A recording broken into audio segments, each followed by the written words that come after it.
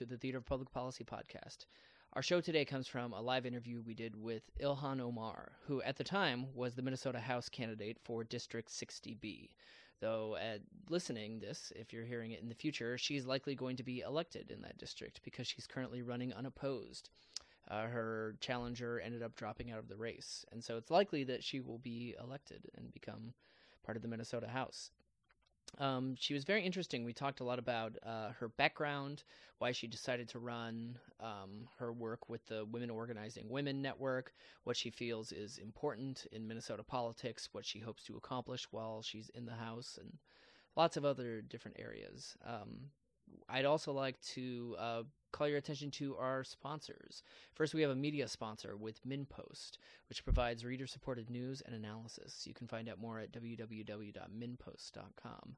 And this show was originally taped on the 31st of October, Halloween.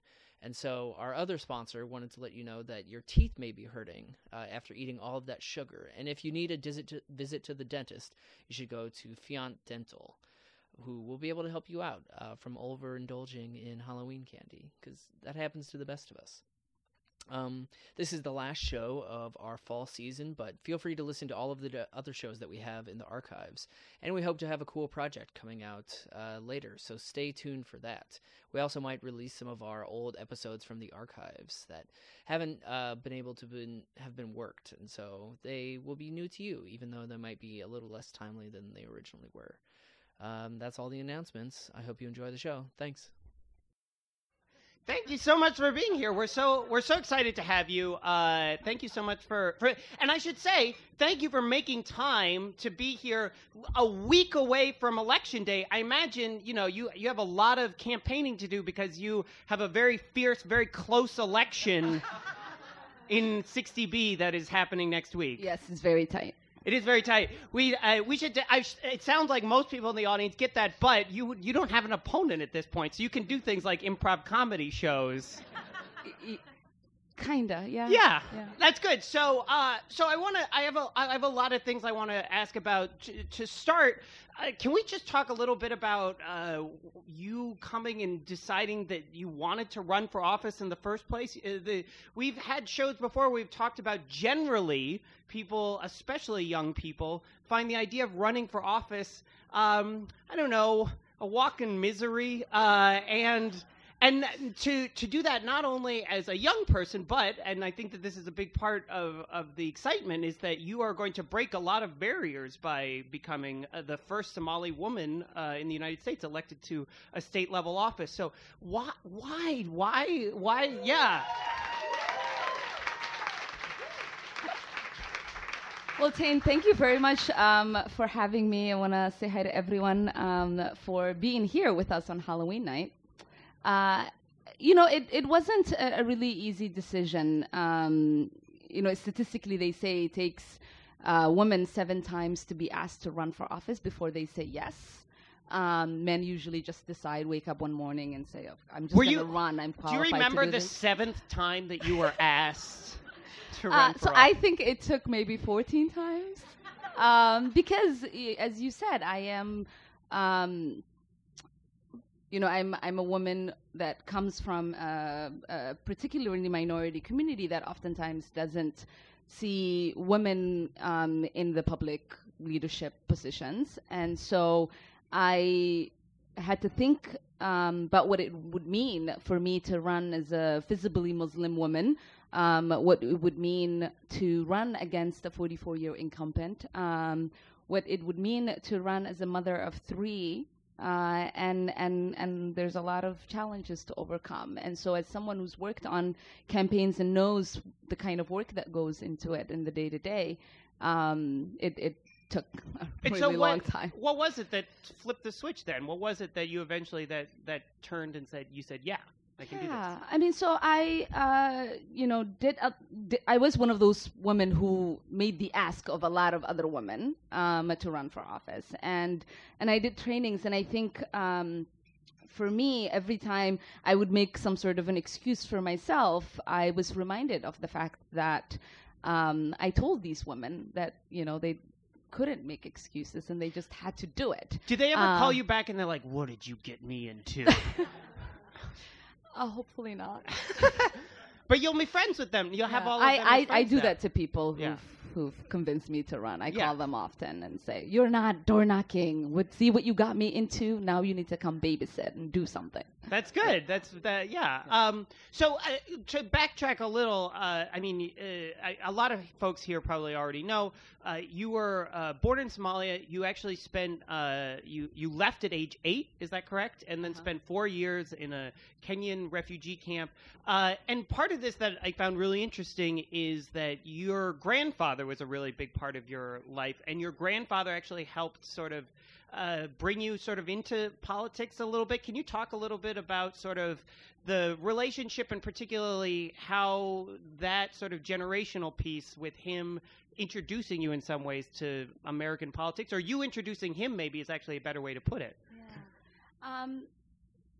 So my grandfather was born during colonial times in Somalia, and had always hoped to participate in a free democracy, and he did for about 4 years. It was very short-lived, and carried this hope with him. And so when we arrived here in the United States, and the two of us reunited in Minnesota, he was interested in taking advantage of the access to politics that is readily available here. And him and I always connected around politics. It was the normal conversation. I think a lot of my siblings weren't really interested in talking to him about politics, and he liked to talk about politics a lot. And so that was sort of our the thing that connected us. And so I took him to his first caucus in our neighborhood, and served as his cultural and language translator to allow him to fully participate. And that sort of started my relationship with our politics here, and I kind of got involved in creating opportunities and access for people like my grandfather, who were so eager to participate in our democracy, but had the inaccessibility of speaking the language, or the inaccessibility of being of a culture that wasn't the norm. And you've already hinted or talked a little bit about this, but there's a large part of the culture that is not. It's atypical to be a woman running for office and whatnot. And I'm wondering, was that something that you talked about with your grandfather? Was it something that he was that you were sort of raised to think, no, that you can change that, you can break out of that, or was that something that you just sort of you never? I don't know. I'm trying to sort of wrap my head around how you broke that mold. Yeah, I mean, so let me talk about another grandfather of mine. My grandfather on my dad's side lived with us when I was very young, and he didn't believe in gender roles, and Wow. so Like at all? Like, no, yeah, he believed like the kids in the family were just kids. So did he buy and he so- bought you like a monster truck and like Yeah, and, yeah. like, I mean, like the just the son's like Barbie dolls, and he's like, it doesn't matter, man. yeah, Like we could the '60s will live again. yeah, Yeah. and and he oftentimes, I was a little troublemaker and a very opinionated kid, and spoke pretty early, and the people in the neighborhood would call me Arawela, and Arawela was this queen in Somalia who wasn't a really nice queen. Oh, I was about to say, wow, how nice of them, and then no, not really. It's Yeah, like she calling someone like Queen Bloody Mary, like it's sort of a mixed bag. Yeah. Yeah. Because in Somalia, the celebration around kingdoms were just for the king, and this woman who rose to be a queen was sort of demonized.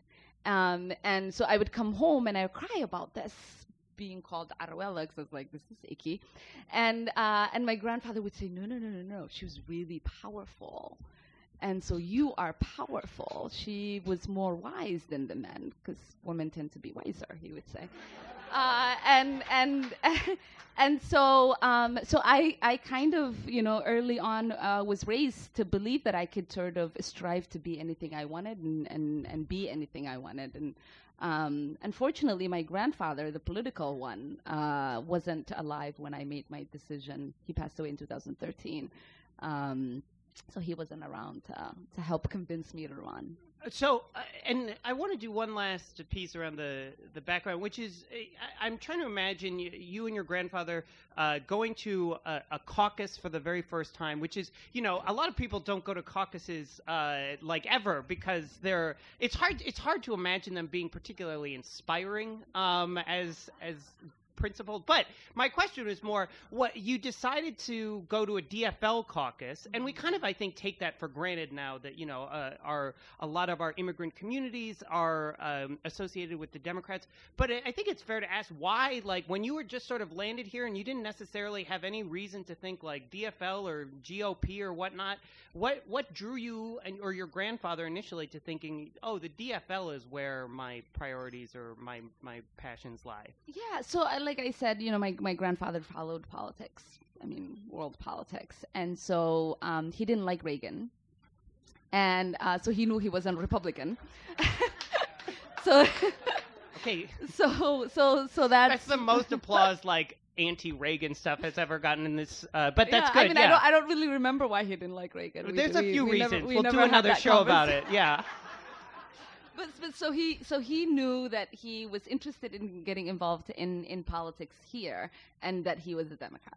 That's very cool. Because and it's really interesting because now we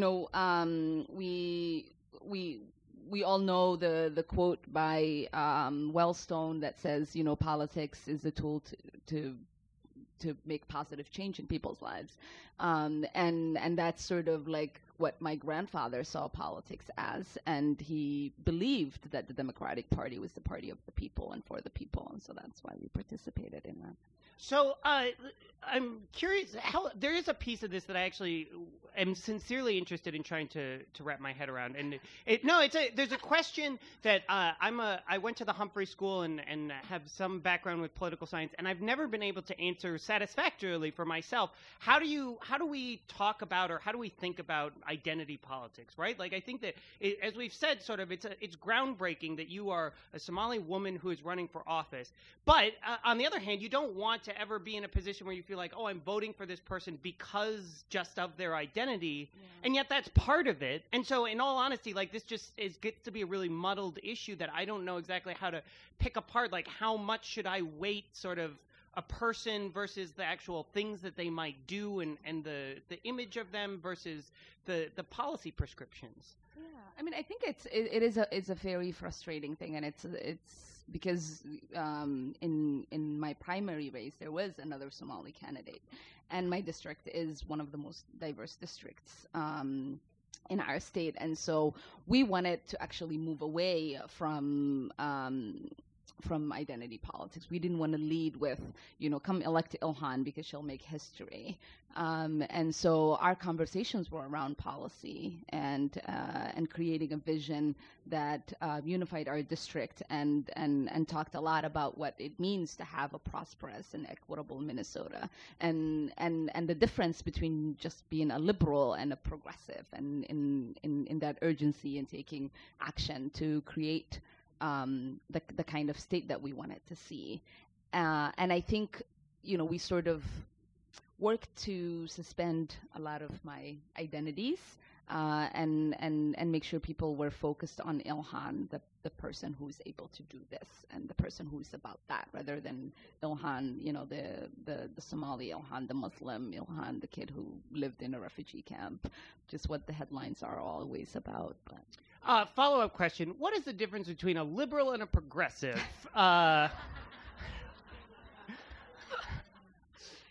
Okay, so my definition. So I think a liberal is someone who is open to new ideas, and progressive is someone who puts action behind those ideas. That was very simple. That was very good.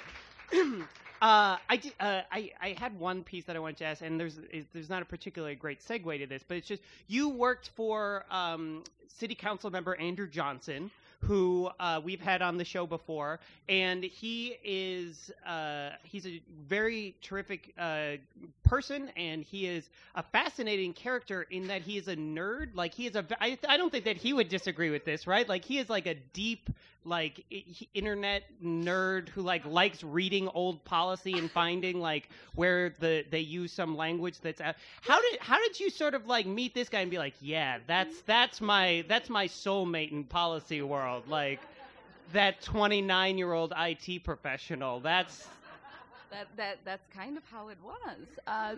So I actually ended up. I was a manager. I managed his campaign. Right. When we met, I met him in two occasions. One was I was running a New Americans PAC where we screened candidates who were running for city Did you council. screen him out? Because I don't think that he is a New American. I'm pretty sure. I'm not. No. So it was if he agreed with the policies. Oh, okay, got it. And then I screened him again at a my DFL caucus screening, Minnesota Young Democrats.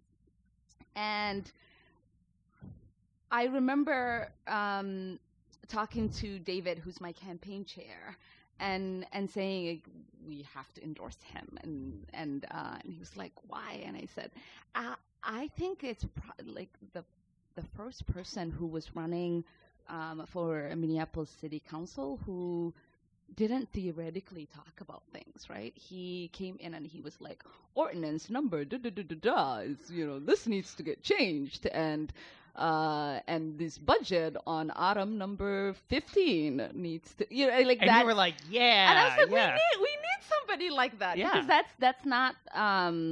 that's not often the kind of person who runs and who gets support, right? Sure. Where we oftentimes like to support candidates who are a little flashy with the way that they talk about politics, and I care about real politics, and so I wanted us to support him, and I signed on to not just support him but like manage this campaign, and went to work for him in his office, and we did do a lot of ordinance related work.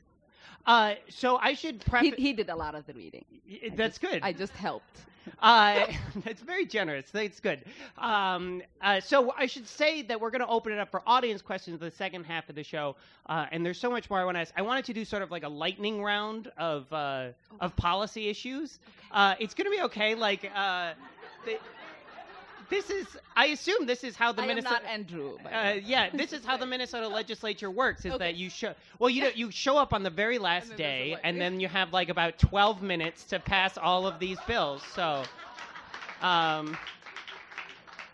So get ready. Okay. Training. Yeah, this is just training. Okay, so let's go through these. So wait, how are we doing it? I'm gonna sort of say an issue, and if you can give me sort of like your where you boilerplate where you stand on, and then for some of these I have sort of like a little follow up particular policy. So like the economy, which I know is a big thing that you're talking about. If you can just do the economy in like 5 seconds or less. I support our economy. That's good. That's good. So say follow up.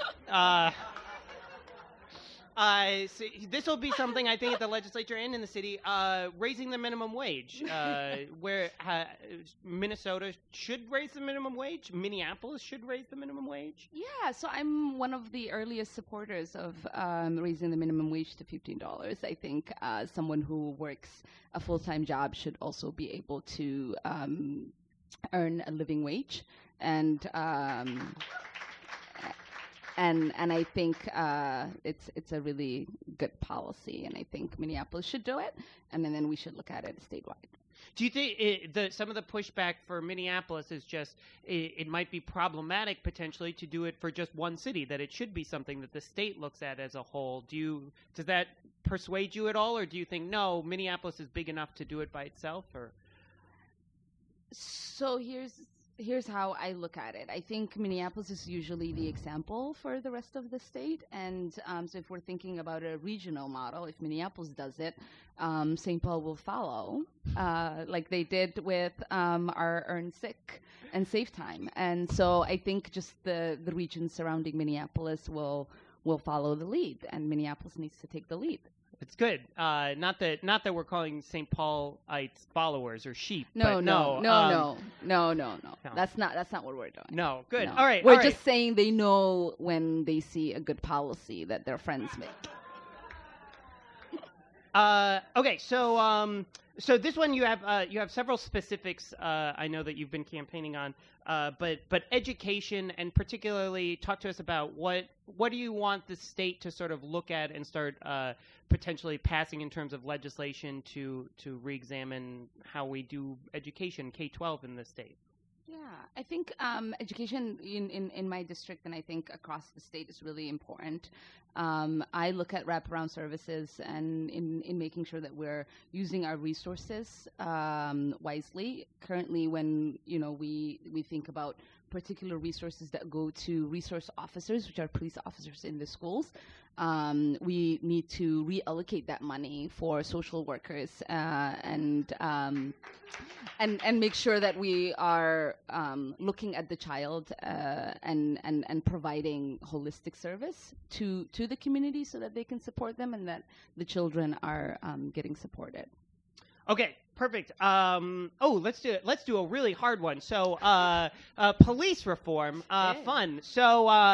So this is another one where I know that you've talked about moving from sort of a broken windows model of policing to more community policing, but you also have some very specific proposals you've said, particularly around how officers should involve themselves with transit or with particular types of stops versus not stops, when you can do something versus dash cams. Can you talk a little about that? Yeah, I mean, so if we think about a lot of the stops that have led to fatal shootings, police-involved fatal shootings, they're unnecessary. It's not part of policing. Someone having a broken taillight isn't part of policing. So I believe that it's not the best use of the resources of police officers, that the person should receive a ticket and that their tickets should be sent home to them instead of us pulling them over and giving them a ticket and wasting their time and wasting the time of the police officers when there is particular communities that need the actual services. Because we know, like, areas in parts of Minneapolis and in a lot of our cities, police officers don't arrive when there is actual fatal shootings in a timely fashion because they're busy harassing people on the streets and profiling. And so I want to make sure that we don't have policies that give police license to harass and profile, that we are furthering policies that are going to make sure that the police are there to protect and serve. That's great. Maybe a quick, this isn't that quick, but sentencing reform and felon voting rights? Mm-hmm. Yes. Okay, that's just a nod. Yes, we should do both of those.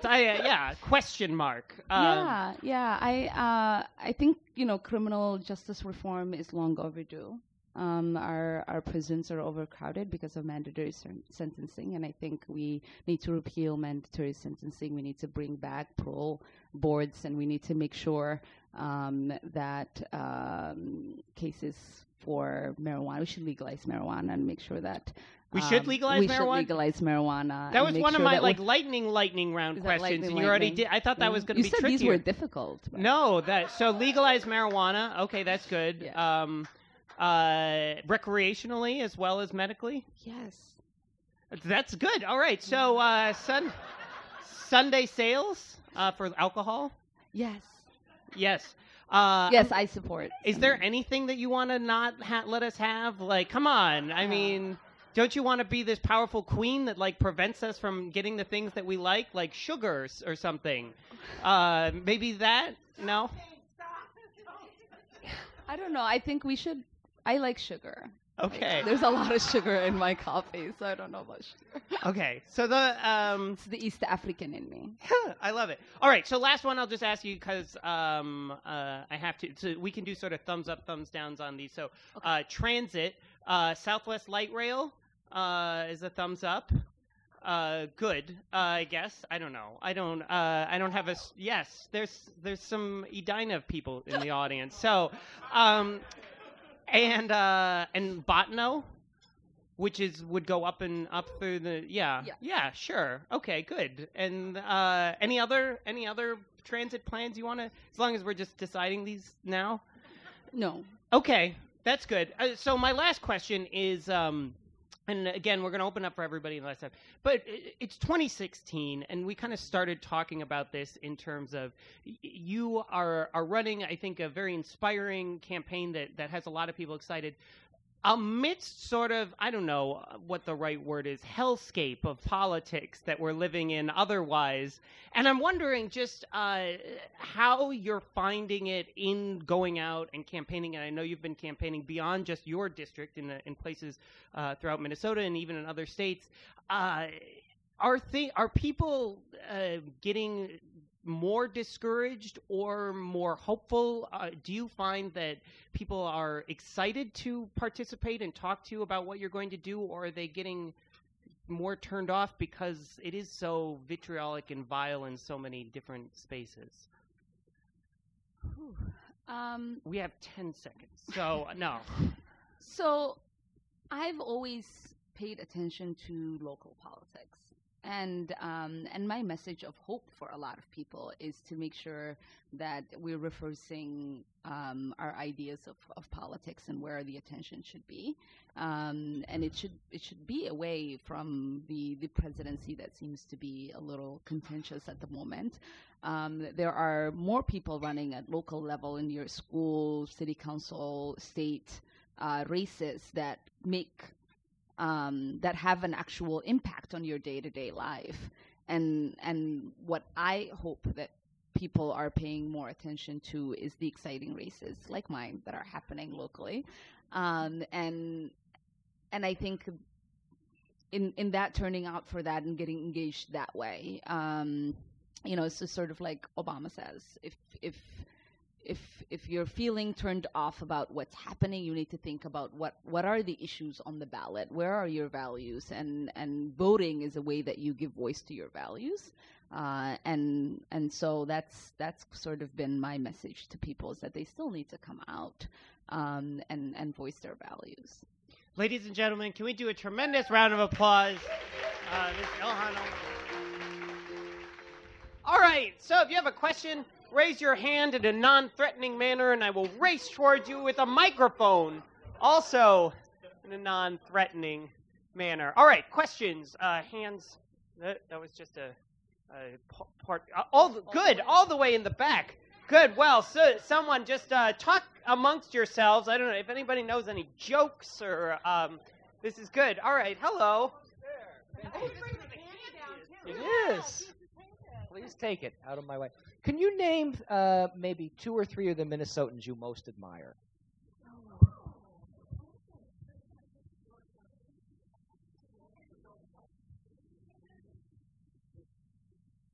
What? Two or 3 of the? Oh, I thought you were coming back. No, I'm supposed sorry. to do this no, on my just own. go Okay. ahead. Yeah, go nuts.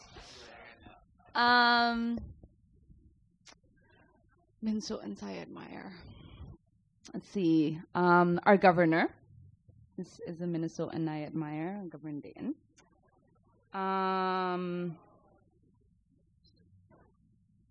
Let's see, Prince.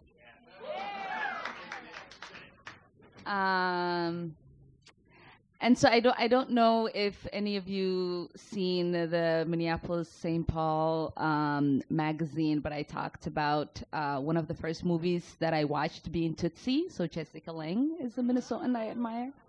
Really? That's very cool. Well, yeah, Jessica Lange. All right, so other questions? Hands, any questions for, come over, scoot around. These, just, no, it's okay. Here you go. Hi. I'm not in your district, so I haven't been following the campaign that closely. So forgive me if everyone else knows the answer to this. But I wanted to ask if you support gay marriage. I do, and I actually believe that the freedoms that I fight for myself should be extended to people. I think one of the greatest things that is about this country and why people come here is to seek refuge in being equal. And so the equalities that are extended to me, I want extended to people. Other hand, yes, I'm going to come right down over here. What would be the most effective way to eradicate homelessness in our state? Building homes, putting people in them, and making sure that system is working for them. I did a tour of homeless shelters. Was it last year or the year before during Ramadan? So as part of my faith, in the month of Ramadan, we're supposed to care for those that are less fortunate, and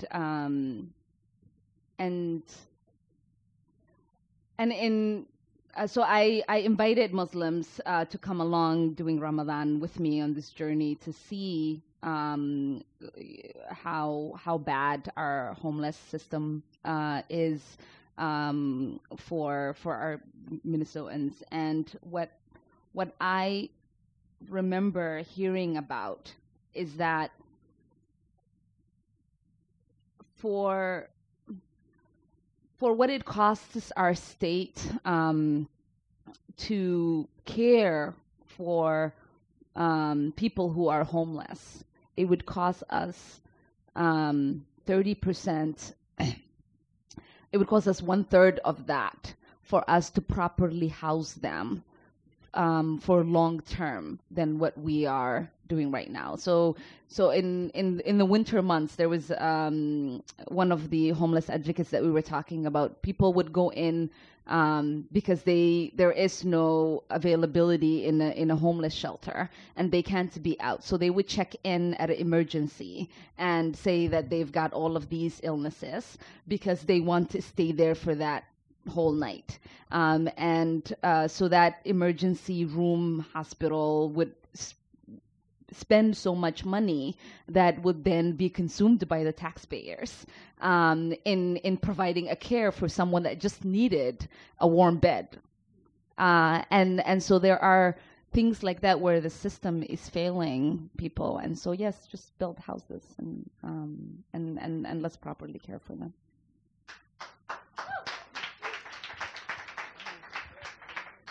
I have a whole bunch of questions I can ask, but I want to make sure I'm giving everybody who has a question a chance. All right, good. Yes, right here. We're talking a lot about race equity in our state, nationally, otherwise. How do you think here in Minnesota, beyond just Minneapolis, we can best accomplish true racial equity? I mean, I think we need to first move away from these duplicative studies that we keep doing. we know what the disparities look like, and we just need to move towards action. And so I think the biggest thing in closing, I think, a lot of the racial disparity gaps is looking at reforming our whole systems.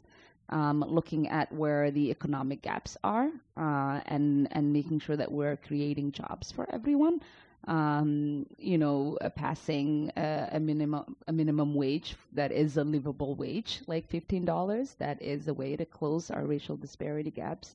Making sure that our schools have the proper resources to care for the whole child. That's a way to close the racial disparity gap. Making sure that our criminal justice system is reformed is a way to close the disparity gap. I think oftentimes we are more focused on giving a handout. This is a particular resource, here you go, and we don't think about what kind of systematic barriers there are that keep feeding into this racial disparity gap. And I think that, you sort of have to go at the bigger thing rather than focusing on the small $1 million, $3 million, $300 million that we keep throwing at creating resources for communities. Some of these communities don't need the handout. They need for the system to work for them like it works for everyone in the way that it was supposed to work for all of us.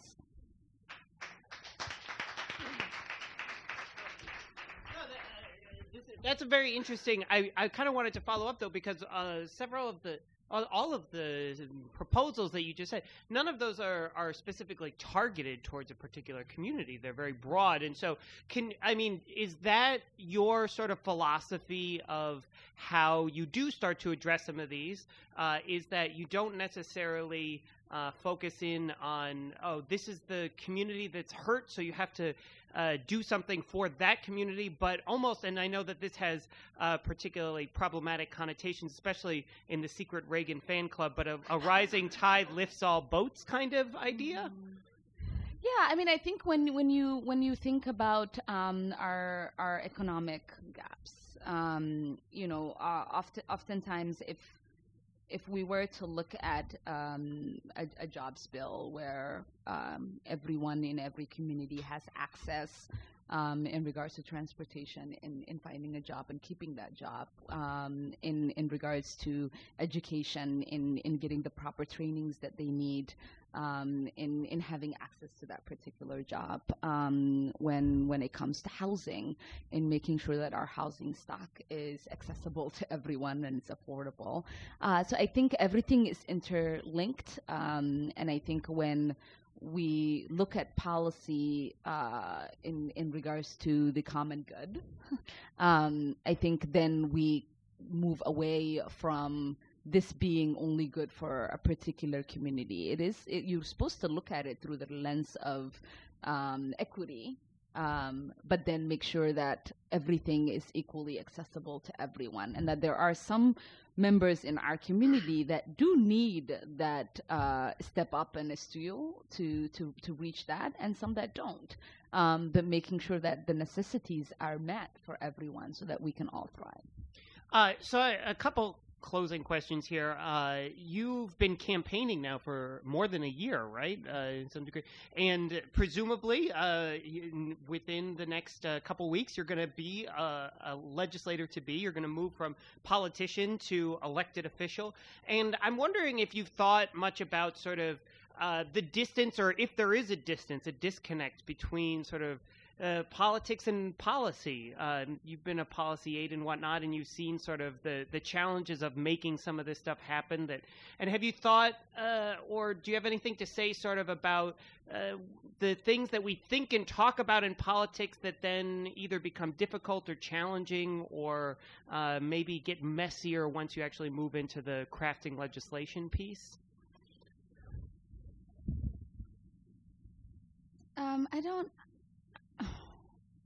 I don't really believe in that. I believe that that we run to represent a particular community and make sure that that we help work together to find solutions.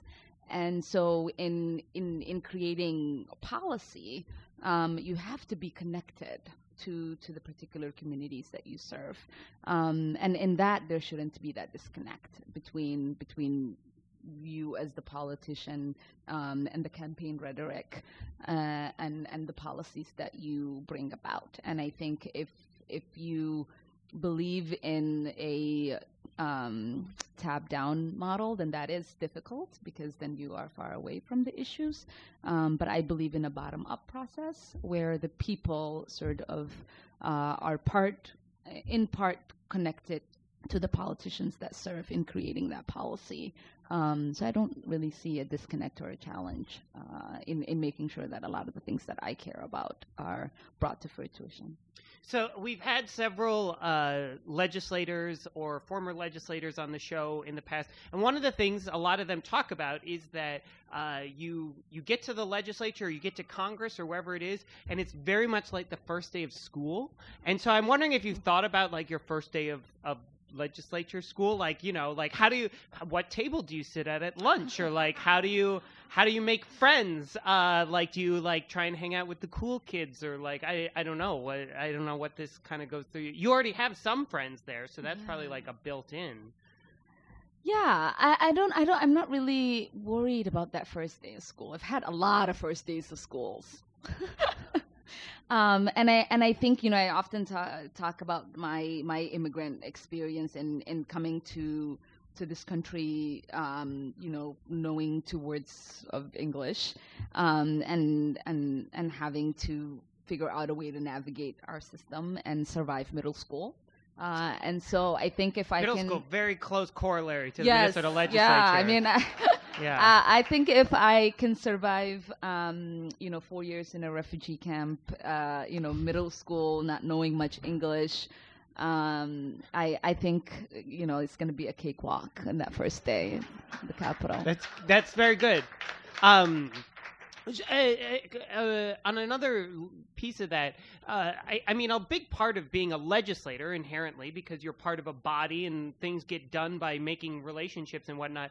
I mean, can you talk to us a little about what your sort of strategy or tactic is to try and reach out and connect with people, particularly folks who maybe don't necessarily agree with you on the front end? How do you start those conversations? How do you win people over for trying to get some of the things passed that you care about? Yeah, I mean, I think, my race sort of has been about winning people over. Sure, yeah. Who don't see themselves as people who share a lot of things with me. And so I sort of usually start on the basis that we oftentimes have a shared value in wanting, similar things for all of ourselves.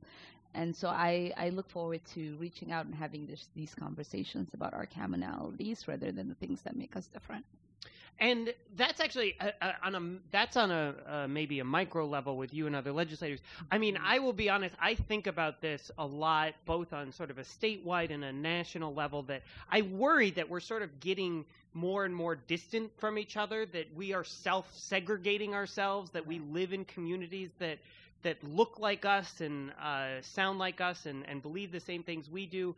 And so I guess I'm wondering, partially because you have kind of gone out and you've been sort of a representative for campaigning all across the state of Minnesota, how do we, I guess, sort of, as if we're thinking about kind of marching off into the world, start to, I don't know, undo some of that or break some of that down or try and reach out to places that we maybe don't feel comfortable or feel different, or are reaching communities that are not just like us? Yeah, I mean, I think just having conversations are really important. A friend of mine who runs an organization called CARE.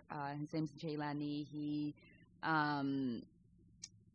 works for Council on American Relations here in Minnesota. And in St. Cloud, when the mall incident happened, there was a restaurant closer to St. Cloud that had a sign that said "No Muslims allowed here." And he went back 4 times to sit down and have a conversation with this man. And on the 4th try, the man allowed him in. And I think oftentimes we get really stuck on our differences, and we think it's a waste of time to make the effort to get to know someone who doesn't share similar opinions as us or similar cultures. But I think best communities are created when people step out of their comfort zones, their familiarity, and work really hard to build a relationship with people who are not like them. And I think there's a lot of awfulness that is happening right now in our nation, but it's time for us to show our resilience in the face of hate, and infuse it with love. And I think that in Islam we say a smile is charity, and it goes a long way. I think oftentimes you yourself being open allows others to be open to you. and that's what I would say as we launch ourselves into the world. Well, I can't do any better than that with any other questions. This is amazing. Ladies and gentlemen, big round of applause. Ilhan Omar.